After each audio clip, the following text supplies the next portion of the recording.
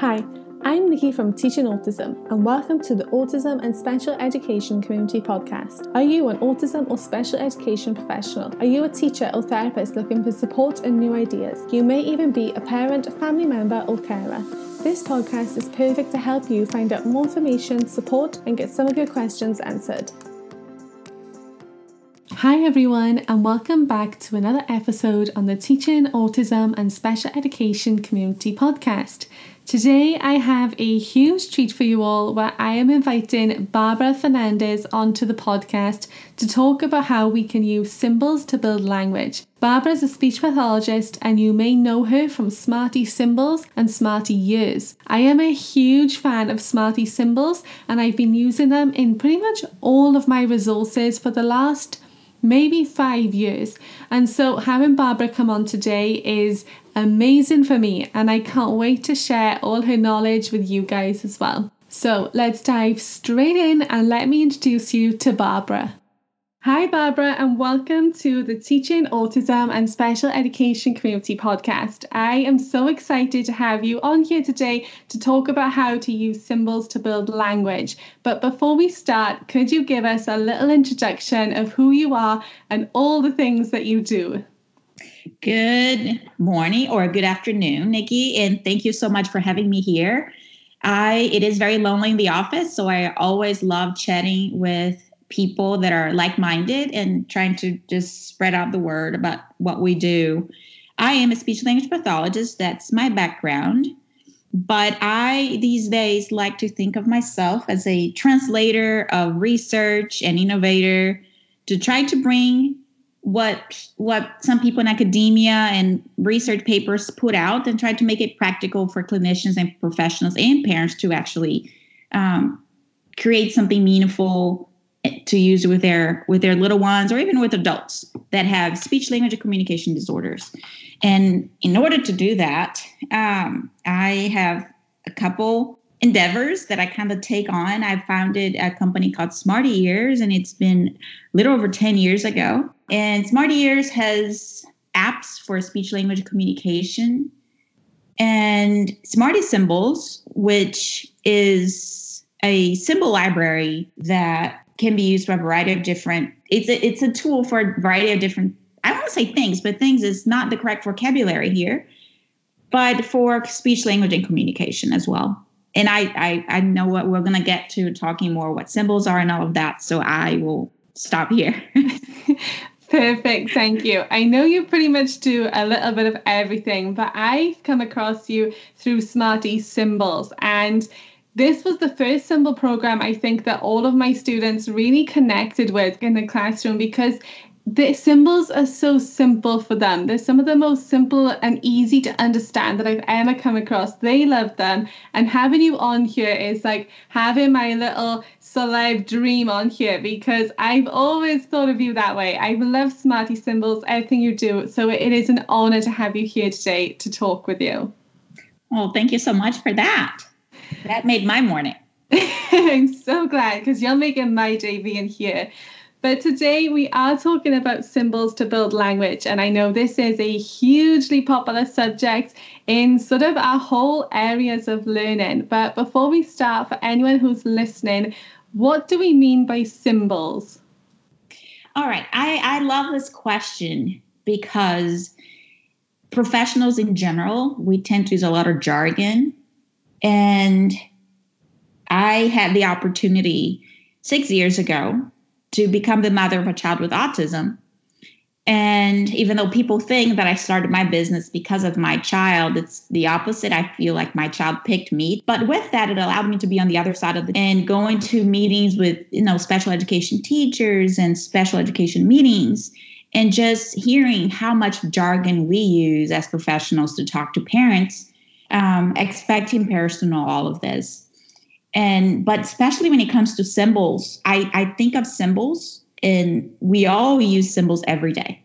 The stop sign is a symbol to represent what we want cars to do. It goes for the red light or the restroom sign. It's much easier for us to perceive information if we have that immediate visual to help us in moments of different social interactions and interactions in society in general. And when it comes to, and that's basically what I think symbols are. It's just a visual representation of a concept that facilitates our interaction with the world. Perfect. And I love what you touched on as well, that we all use them, because I was actually going to ask you who can use symbols, but I think we'll go into it now that you've touched on it, because I know you love to travel and you're sort of all around the world. I love looking at all your photos. And when we travel, we often go to countries where obviously, you know, their language is different to ours. And the first thing I always do is look for symbols, look for like the toilet symbol or the stop symbol, like you said, because obviously the language I can't always understand. So who do you think benefits from symbols? Everyone? Absolutely. And what you said is exactly what was on my mind. And, you know, if people have traveled or been to anywhere where they don't speak the language, I'm sure everybody can validate the concept that it's much easier to be at an airport and look for, or even if you're driving to an airport, to look for the plain sign on the road that will take you to the airport than to read the whole word airport. And then when we think of the concept of children who either are learning to read or aren't just there yet, and kids that are needing a pathway to communicate, symbols just benefits not only the children, because when you and I are so focused on our work, we think, okay, so this is something for kids that are learning to communicate. But no, it's just we've seen that we all perceive things better and are able to interact better with visuals, which symbols are basically a visual representation of language. And so everybody benefits from symbol. I benefit from symbol, and all of us that are probably listening to this podcast benefits from symbols. Definitely. I know it's the first thing I always look to, and it was only sort of when I started using them in the classroom with the students, I started to look around me and think, actually, I've been using symbols my whole life without realizing it. Absolutely. And it goes back to sometimes we are using solutions that were designed. Sometimes we use solutions that were designed originally for people with disability, like captions. There was, for the hard of hearing, and now I can't watch any movies without captions. And I think our visual support sometimes being the other way around, everybody benefits from visuals, and we expanded this into utilizing as a resource for visual language. Yes, I love that idea of it. And I've never really thought about the caption thing as well. But yes, I do tend to have the captions on for pretty much everything now. I don't even know why I started. It's just something I think I started a few years ago. And now everywhere we go, I'm like, where's the captions button? Yeah, I love captions. And actually, they have studies how kids' reading skills are better if parents have that captions on as they're watching the videos. So something that was created for a particular population, you see this being really useful for everyone. And I think of it the same way. Definitely. And I know we touched on a little bit of those benefits of using symbols, where we can benefit from them when we're maybe somewhere in a different language, and for helping children learn to read as well. Would you say there's any other benefits of using symbols? Wow. Do you have 3 hours here? But, I always like trying to bring to small examples. My son is, even though he's in the spectrum, he's verbal.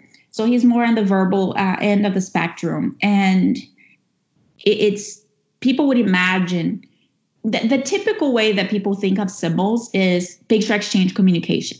So you have a representation, they can get a picture and give to the adult or show the adult the representation of their wants. So in this case, water.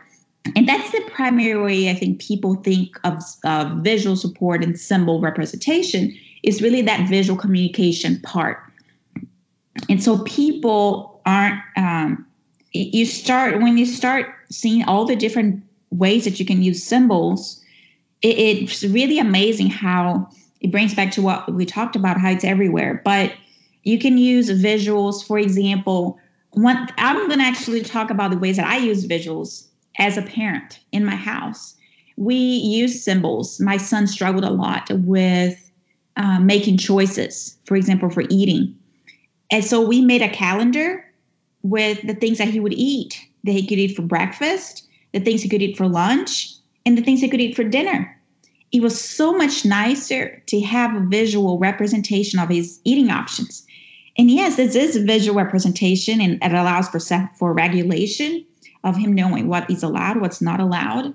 Another thing that we had is recently he started opening up the front door and going on the streets. And so made a big stop sign, and we put, "Did you ask?" on the door. So just that visual, quick red symbol that he sees on the door has helped him, as he's about to open the door, look at it and come back and ask us if he can go play in the front yard, as opposed to him just going on his own. And so you can regulate behaviors, you can support communication, you can have choices, you can use it for building social stories, which is huge for children like my son, being able to create stories around some things that are challenging. For example, we created stories he was struggling using the restroom at school, and we talked about step by step, which is going on into sequencing. And this is me trying to summarize and speak fast. But it's really about the creativity of the parent or a clinician and the need of the child. Definitely. I think there's so many ways that they can be used now in so many different places as well. Like you said, you had some wonderful ways that you were using them with your son at home. We use them in the classrooms. I've been to hospitals and they're using them with patients to find out where on their body hurts. I think it's amazing, how many people are using these now to communicate with everyone, not just maybe our individuals on the autism spectrum or in special needs schools. It's literally being used everywhere. Absolutely. Several years ago, we actually made this, it's like a page long for emergency rescue professionals. If you have a lot of the Red Cross professionals that go into these areas where they don't speak the language. So you can have this page long sheet. You can have a body part so that they can show where it hurts. And then they can have a lot of little information about what did it happen? Was it a fire, flood? And is there that it would represent some important need for emergency workers? And this is just for even communicating with people who don't have a language disorder, but are just needing a visual medium for exchange of communication in an effective way. Definitely. I love that. And it's so easy as well, just that one page of communication. It's not as if you're carrying around a folder. It's not as if you're scrambling to find all the things. That one page contains all the important information that's needed at that time. Absolutely. Now, something that's a little controversial is when to introduce symbols. So is there an age that you think is too young, or do you think this is something that we can naturally always sort of be introducing to our children? I think as long as the child is seeing, that's as early as you can start introducing visuals. Obviously, you look at the developmental level of the child. Sometimes they're still looking for a 3-dimensional objects as a way to communicate. But as soon as they're ready for a 2-dimensional picture that they can perceive that image represents. And actually, I'm here talking about pictures, but objects are symbols that could represent its bigger meaning. Sometimes a child will hand a cup, but that is a symbolic representation of their wants and needs for being thirsty and wanting water. So as far as we are using symbolic language all the time, it's just a matter of, are they already at a point where they perceive a picture of a cup as understanding that picture representing an actual cup? But that happens pretty early on, and that you can only see benefits from it. And I know a lot of the controversy stems from the fear of this inhibiting speech, which is kind of the gold standard that everybody wants, is their child to be able to use speech because that's kind of the norm. However, there has been several literature research showing how it actually benefits and enhances their ability to produce speech. And being somebody who speaks different languages, and I totally lost my train of thought here, is that our ability to understand language has, it's even more important than the development of speech itself, the ability to communicate and develop language. And these visual representations really support children being able to form these concepts as they are developing speech, verbal speech in that case. So no, Definitely. the short answer is no, I don't think there is too early for symbols and visual representation at all. Definitely. And I think we can do a lot of it incidentally as well. Even just having symbols up around the classroom, all those things are incidental ways that we are actually teaching them about visuals without really teaching them visuals. But Absolutely. what you were touching on with the controversy, I know I've had a few parents who are worried that using symbols will stop their child talking or they won't feel the need to talk. But over the years, personally, what I've seen with students is that we've been able to use symbols to enhance their language and turn those one words into two words, into three words, into sentences. So I think it definitely, like you say, it can be used to enhance that language and help them get even better at their vocabulary and what they're asking for, and even conversations too. Absolutely. And to that, I have a daughter with language delay, and we were in this one word level. She had a huge vocabulary. But I was feeling as a speech pathologist really defeated that I could not get this child to combine two words to move on and increase the length of the phrases that she was using. It was just always that one word verbal interaction.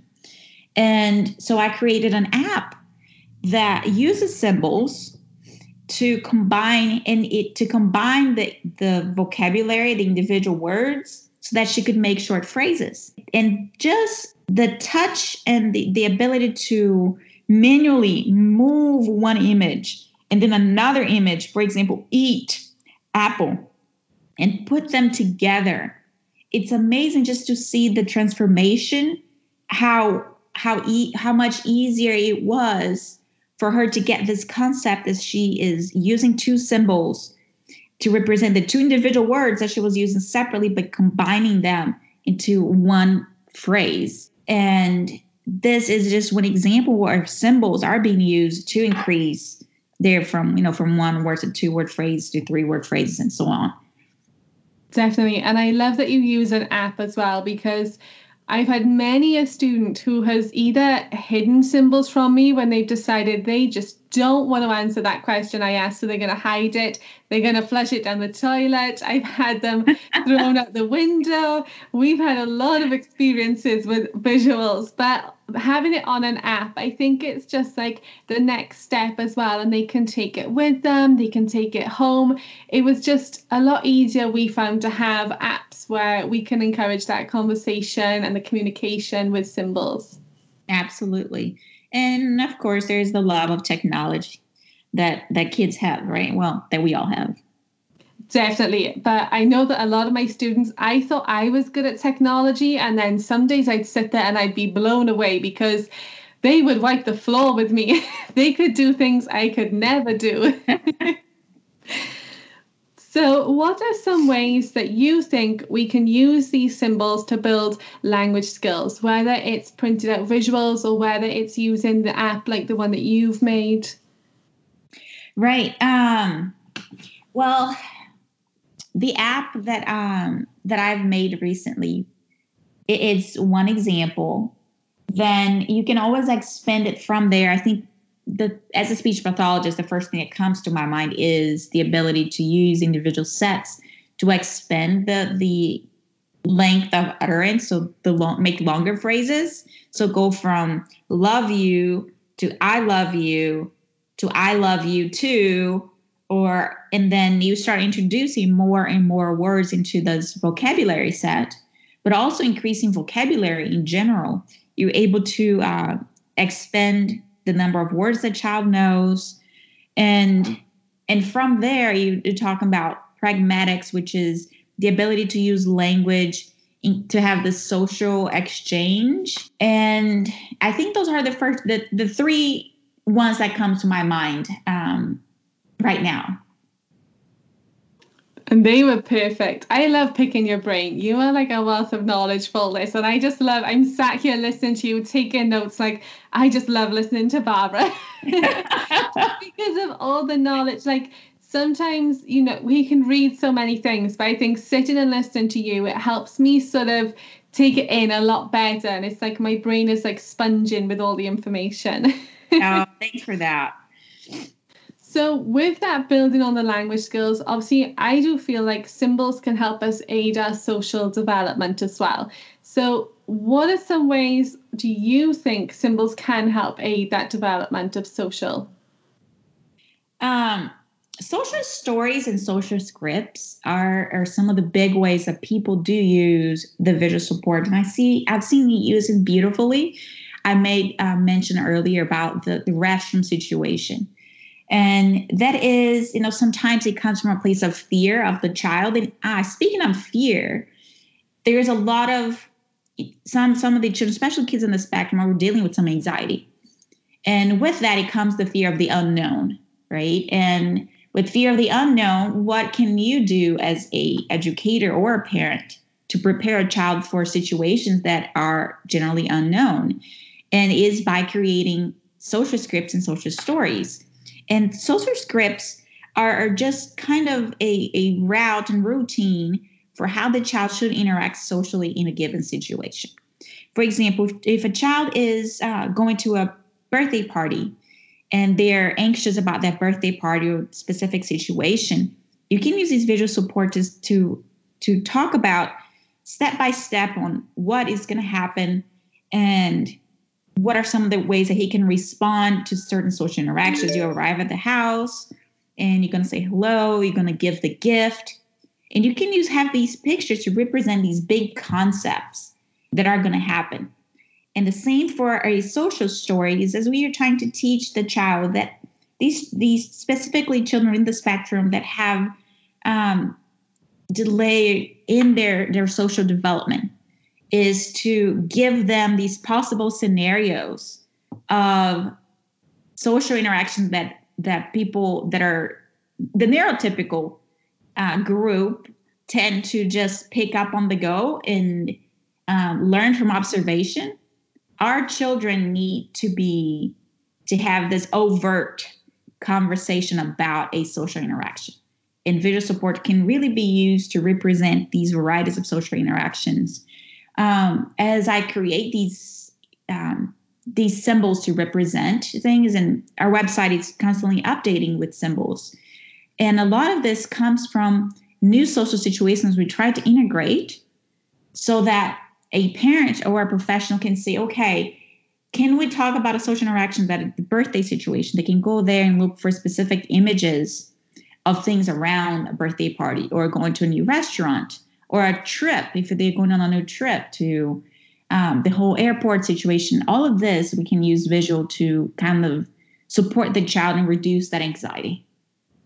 Definitely. And I've seen a lot over the years how much sort of fear and anxiety can really affect our children and students. But social stories, I've always found really helpful. Like you said, they really help to break things down, put it into steps that are maybe a little less scary when you really lay them out. Sort of like us, the first time I ever went on a plane, I was freaking out because I'd never been on a plane before. But when you break it down and they say the different steps, it's really not that scary anymore, especially when you can visually see what might happen and see what you're going to do. All those things are really calming, I feel like. Absolutely. And sometimes people think of big events like going on a trip. Sometimes it could be the everyday activity. So if they go to extracurricular activity like jiu-jitsu or some kind of martial arts, I've made a visual for my son on what are some of the things that are expected of him. For example, you're not allowed to be silly and playing with your friend as the coach is giving instruction. And so we had all these things, and it's something he does 3 times a week. And I was able to really break down some of the things that are, you had a green category. These are cool things that you can do during jiu-jitsu. And these are the red categories of things that it's not appropriate for you to do in jiu-jitsu. Or sometimes even how you can break down things by the different environments. There are some things that are appropriate to do in the house, but not at school. And so it's the everyday interaction also can benefit so much from visuals. Definitely. And I think people are really starting to see how helpful they are now, because I'm definitely seeing more and more teachers, not just in special education. I'm seeing teachers of all sort of student abilities and ages really using visuals and symbols just to help with the learning as well, especially of new skills. And like you say, different situations. We all have crazy amount of things going on in the classroom and at home. And all these things really help to sort of break it down and make it easier for our students and children. Absolutely. And you said it right, ties back to, one of the first questions on who benefits from visuals. It's all of us. And a lot of the time solutions that we think that we are using specific for student A, it is really benefiting 90% of their people's classrooms. Definitely. And I think especially coming up to this time of year now, we see a lot of teachers who really want to go and teach all about autism and spread that awareness and acceptance, which is great. But sometimes doing it from an early age with things like having symbols and visuals, it makes them a little less different when that autism awareness comes around because, well, I'm using those as well. And we are doing that as well. It helps make things easier for the children too. Absolutely. It is, going back to our travel situations, the fact that the plane symbol or the suitcase symbol is available to everyone helps everyone, as opposed to, if there was such a thing. I know in Europe, sometimes when I've traveled in the past, there is a specific door for foreigners and then a specific door for people of certain passports. If you had symbols just for people they assume don't speak the language versus having the symbol for everybody, it really makes it so that it becomes part of everyday routine, and it's not seen as, oh, this particular group is the only group who needs this. And sometimes we don't realize that, no, we all need this. Definitely. And I love that thought as well, especially of travel, because I think so many of us can relate to the whole travel aspect and having the different visuals and symbols there as well. And that brings me to my next question, because I am always asked, how important do you think it is that we are using the exact same symbols at home and at school? And we have always tried in our class to use a variety of similar symbols that are just different, because like you said, when you travel, not every airport is going to have the exact same symbol of the plane, but it's going to be similar. What are your thoughts on that? This is actually a very interesting conversation. I was listening to a podcast last month, and they brought up this conversation of a possible universal symbol set. And not getting into the business side of the quite challenging proposition of this concept, but actually thinking from the child's perspective. So how different can an image of an apple be from another apple, right? So even it could be a red apple or green apple, I'm not discounting the coloring that. But when we talk about, for example, the concept of slow, which is slightly more abstract than apple. And some kids might understand if you say, if the representation for slow is a snail, which could be in symbol set A. But on symbol set B, slow is represented by a sloth. And with here, you have, the benefit of maybe they understand the concept of slow from seeing the sloth and the snail. And they're like, oh, what do both of these have in common? They are slow animals. And this points to the benefits of children having exposure to multiple representations of a concept. Now, as far as, this comes to the detriment of speed, especially when it comes to communication. If you're used to your letter A in a computer board being at the same position and looking in a certain way, maybe if you're a computer board, which is all capital right now, some places were lowercase, and some places the A would be a photo of an apple. You can imagine that this would, even though we could get there eventually, this could reduce our speed and accuracy. And this is more important for the children that are starting to use this as a communication medium. So I do think that it's always going to be a balance between the consistency and when we're introducing new concepts, expose them to a variety of meanings so that they understand the concept behind the visual support. But finally, we see that some children would have a preference for this style of visuals versus the other one. And with that, I want to, bring in on even how children perceive themselves as the images are being used to represent. When I created SmartySymbols, the industry standard was to have a young white male as the main character of the visual representation, as if this was the standard. Now, if you're talking about a child that is of African descent, a female, and she would be looking at how does she feel when she's selecting an image that she can't really relate to that. And this is where the concept of trying to have symbols where it's closer representation to that particular group and having a diverse group of people representing the symbol side was very important to me. And I already diverted the conversation here, but I think it goes back to the diversity and plurality of representation. I do think it's valid and very important.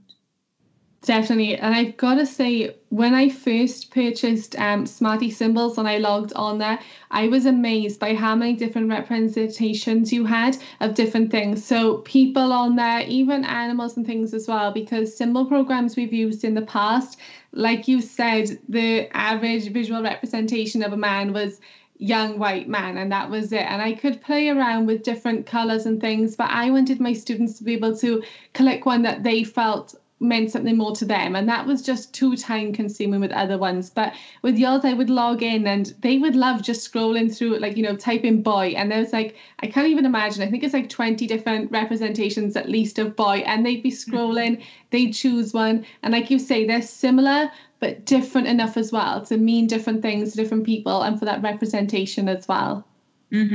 Wonderful. Now, talking about communication and going back to where you were talking about iPads and where I've had some unfortunate situations with symbols being destroyed, we wanted to talk about AAC. And for anyone who's listening who maybe doesn't know what AAC is, could you give a little introduction about that for me, please? Absolutely. AAC stands for our argumentative and alternative communication. Even the word argumentative, it's like, what? And it's basically a way to enhance communication. It could be for a child or an adult that already has some ways of communicating, but we need to enhance that. An alternative way that we have to do the same thing.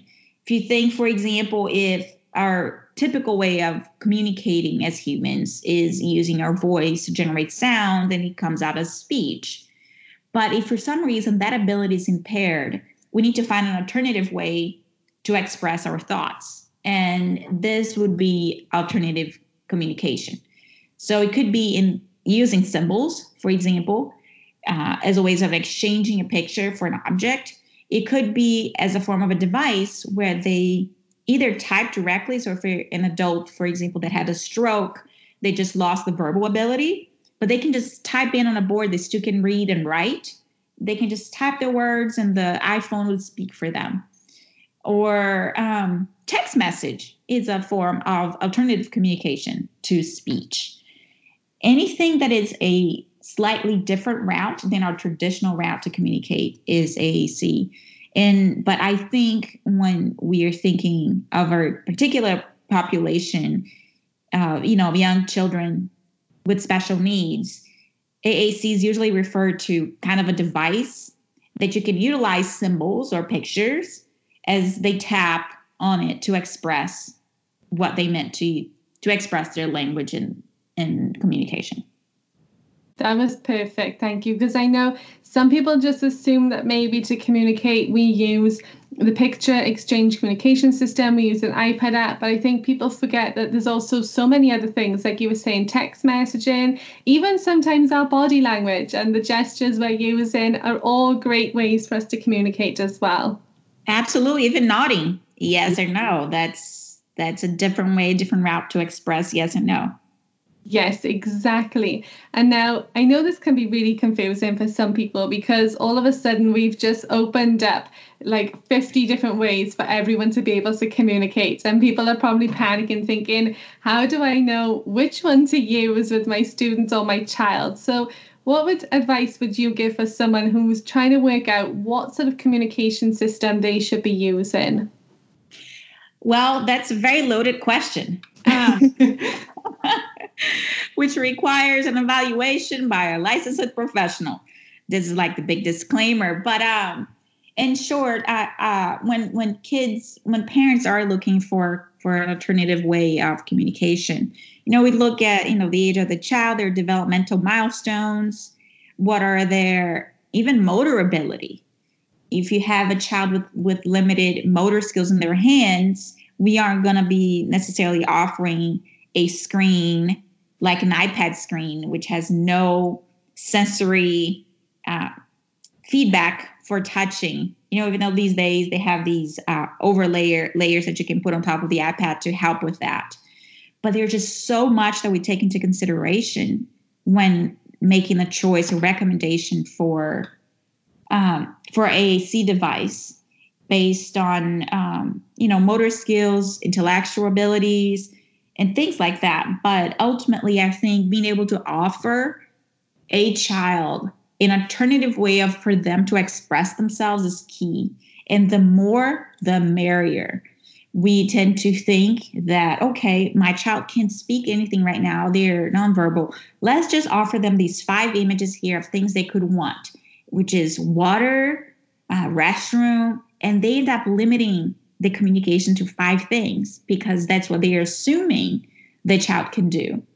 But if you keep assuming what the child can do, you don't give them the opportunity to learn and to express what they might know, and we just don't know that they know. And so offering them, if there's the one key thing, is offering them a opportunity to use the language and abilities that they might know.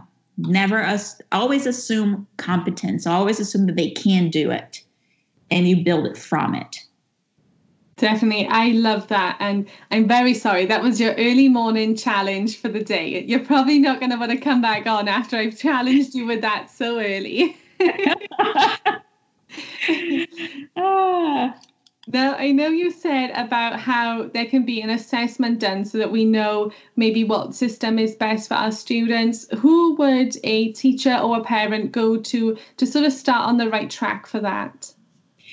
What I see is that this, it might be very different, might look very different, not only across different countries, but even though I'm speaking from the U.S., which is where I live right now, I'm originally from Brazil, and the outlook there is very different. But I would imagine, when it comes to U.S.-based folks, and I actually, even within the U.S., I have been doing an exercise this last month of going to interview speech pathologists, occupational therapists, behavioral therapists, and special education teachers for a separate project. And I have been amazed at the diverse ways that a parent or a teacher can go about making these kinds of recommendations. Sometimes it could initiate, the teacher can make initial recommendation for an assistive technology team. Some school districts don't have an assistive technology team. They will have a person who could be an autism evaluator. And so I think for this question, it really varies a lot based on where you are and the resources you have within the school district. I actually would love to know more how it is in Wales. How does this process look like? And look at me turning on the mic and the interviewer. I know, you're turning the questions on the interviewer. Well, yeah. We tend to we have a lot of special schools here, which I don't think are common in many other countries. So we would, for this process, it would tend to be decided in a meeting. So this would involve maybe the special education teacher and an assistant if they're working on a one-to-one basis. We tend to try and really focus on who knows the child best and involve them where we can, just because we like to have different people's thoughts. And we've always found that children can react differently with different people, and not so much something that someone's done wrong or someone's done differently.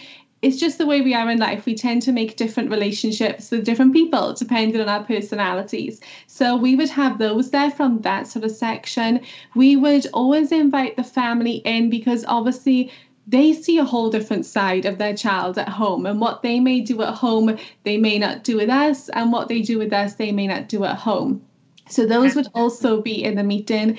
We have never had a speech therapist on site full time, but we have one who comes back and forth, and then she works with a team of, I believe, 5 other therapists, and they were always great at being able to come in, go through different options. Everyone can go through it, but we've always led with sort of the child first as well. And sometimes it would just be as simple for us as laying out a few different ways of communication, staff modeling them, sort of playing around with them at first to make them interesting and seeing what the child goes for. Because so many times we've seen, back when I discussed the student who flushed the symbols down the toilet, and everyone thought it was because he hated symbols, but 9 times out of 10, it was because we asked him something, he gave us his answer, and it could be something like, okay, we're going swimming now. And he was like, no.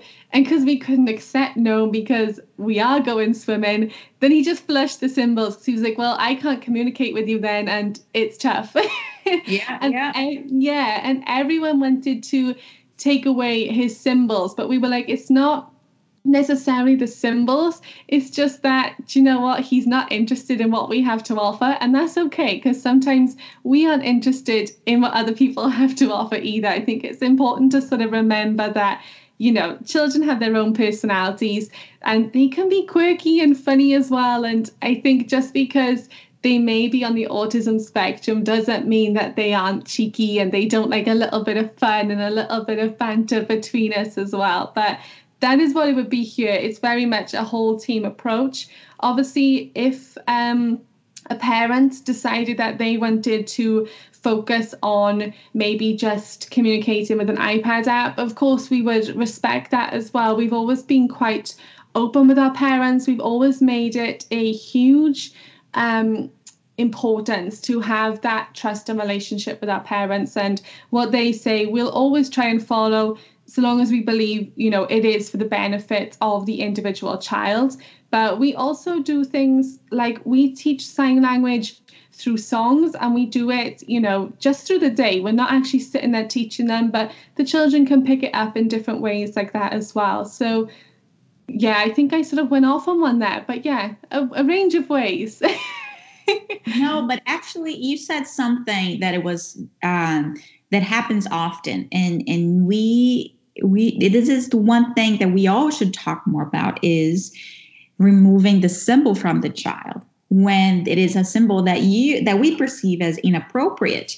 It is as cruel as us telling a student to stop talking, right? You're removing their means of communication, even when we perceive this as not being appropriate. This is where going back to social stories is going back to teaching them what is an appropriate way of using symbols and how and when and with whom it is okay. And we do this with every child. If you think of a child that is, your typically developing child that is using a word that we don't want them to use in public, we go and correct that behavior. And you say, okay, maybe you can only use it with these particular people, but not the other. And this is, so we never remove a child's means of communication, even when the behavior isn't as ideal as we want. We want to just modify the behavior to get there. So this is super important because, when kids rely on a piece of device, sometimes be it an iPad or one of these AAC devices that are dedicated devices for communication, I don't want to prolong your time here too much, but coming from Brazil, where these devices were non-existent, and this is before the iPad. I came here in 2004. One of the things that I saw more frequently, and it was pretty shocking to me, it's that dual shock of wow, the U.S. has such a large resource that they can afford to have a closet full of AAC devices that are not being put to use by students. So it's that double-edged sword where you're very impressed with the technology capabilities and the resources that these students had, but at the same time, teachers weren't making use of the devices. They were keeping kept on the closet, and there's a whole other conversation about how easy were these devices to use, how easy it was to program to the level of the child, which explains why the iPad became such a big sensation when iPads were being used for communication. Definitely. And I know when we put this particular student onto the iPad, his parents really wanted to move him on. And they actually wanted to look at ways of maybe changing no to something else to make it more appropriate. And when they actually took it away, he just went onto the alphabet and spelled no. And I was like, you can't stop him saying no. He wants to say no. Just teach him maybe no, not right now. He doesn't want to go swimming. But if you go swimming now, we can do something you really like later. And like you said, you sort of use it as a teaching moment as well. But he sticks in my mind because he was probably the one who taught me the most about communicating with symbols, because he was so creative with ways that he would do. If he didn't have a symbol, he would draw it, he would sign it, he would spell it out. And it was amazing to be able to learn from him. He was so wonderful, and he taught me a lot that I was able to use with other students, definitely. That's a beautiful story. And talking of those apps, I know that you really like using sort of the iPad and different apps as well from sort of watching you and your businesses. But what apps do you recommend that can really help to improve language skills? Well, over the last 10 years, I've been involved in over 60 apps. And this seems like an overwhelming number of apps. But I want to bring back to one of the apps that it's the simplest, one of the newest that I've had, and it's called Talkie Tot. And it really has shown to be such an incredible tool for that young child that is initially, learning visual representation, learning to combine vocabulary, combine words to make their very first phrases. That's kind of one of my favorite ones that that comes to my mind. AAC apps there's an AAC app that uses SmartySymbols called Expressive, which it was designed very much with a family member in mind, and accessibility and user friendliness. Sometimes when you have a lot of features and a lot of things, it becomes too complex to get the app ready and functional. When I created Expressive, I wanted something. If these parents never see me, can they open the app and set up for their child to initiate communication? And that was Expressive, and it's not necessarily built for a teenager with a high vocabulary that has that is using visuals to communicate mostly, but it's that very initial step that is user friendly for parents and teachers to have available as a means of communication. And those are the first two that use symbols that come to my mind. They sound brilliant. Thank you so much. And I'll put those in the show notes as well. I definitely want to check out Expressive because I didn't know they used SmartySymbols. And you know how much I love SmartySymbols. I could talk about that for days. So that app would be perfect. So I have to check that out. Now, I know I've taken up so much of your time, but where can my audience find you? Because I know you do a lot of things. I know you do presenting. I know you have the businesses, but where can people find you and find out more about everything that you talk about for all your different ventures and your knowledge too? Well, I am very much available. I we have Facebook, and you can usually find me on Instagram. I try to compartmentalize my different accounts. I'm not sure how effective this is. We have an Instagram account for SmartyEars and for SmartySymbols, and I do have a individual one for myself, which I'd be happy to share the links. And I am sure that we can probably put out some links there for the Facebook, email, and all of those. As we said earlier, I love interacting with people who are actually using the things that I create. And I love getting feedback and thoughts, because making solutions for the children and making functional to the adults that are using it with the children is really the most important things that I look for and continue my journey with these solutions.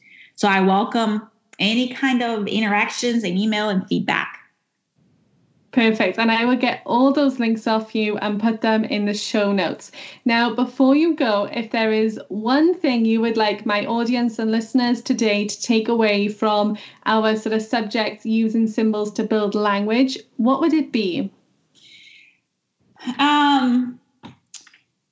One of the most important things is, coming from a parent, it's very easy to think of symbols as a less resource or a crutches, or people thinking that all of the different associations that could come with a child using an AC device or picture symbols.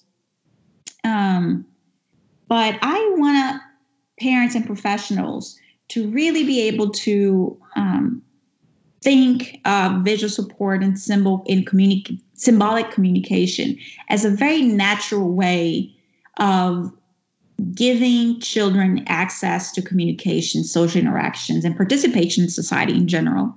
And that should be the most important goal for parents and teachers and educators. And I know that at times it feels that your child is the unique one using a visual group or visual support or supporting and I love if teachers and therapists are able to convey and see things from a parent's perspective on why they might be reluctant and try to break that barrier before coming in with which symbols to use. I think making parents feel comfortable with their child using symbols and alternative communication is a goal that every professional should have as they're starting and meeting new families. That was lovely. And it was so true as well, because sometimes I think maybe we wrongly assume that our parents know everything that we're going to be talking about. And we always try and go in with maybe the mindset that they don't know anything and teach them from the start, rather than over assume and guess that they know all the things, and then they're just looking at us thinking, I don't know what to say, I don't know what you're talking about, and then we end up making the decisions for them. So I think it's nice that you can sort of see it, well, you've experienced it from both sides, and that must be really helpful for you as well. Absolutely, yeah. Perfect. Thank you so much for coming on today, Barbara, and spending your time with us to teach us all things about building language with symbols. I will share all those links in the show notes as well. Thank you so much. Nikki, it was a pleasure. Thank you so much for brightening up my morning. I actually learned so much with you about conducting interviews that I'm going to be using on my upcoming interviews these next couple of weeks.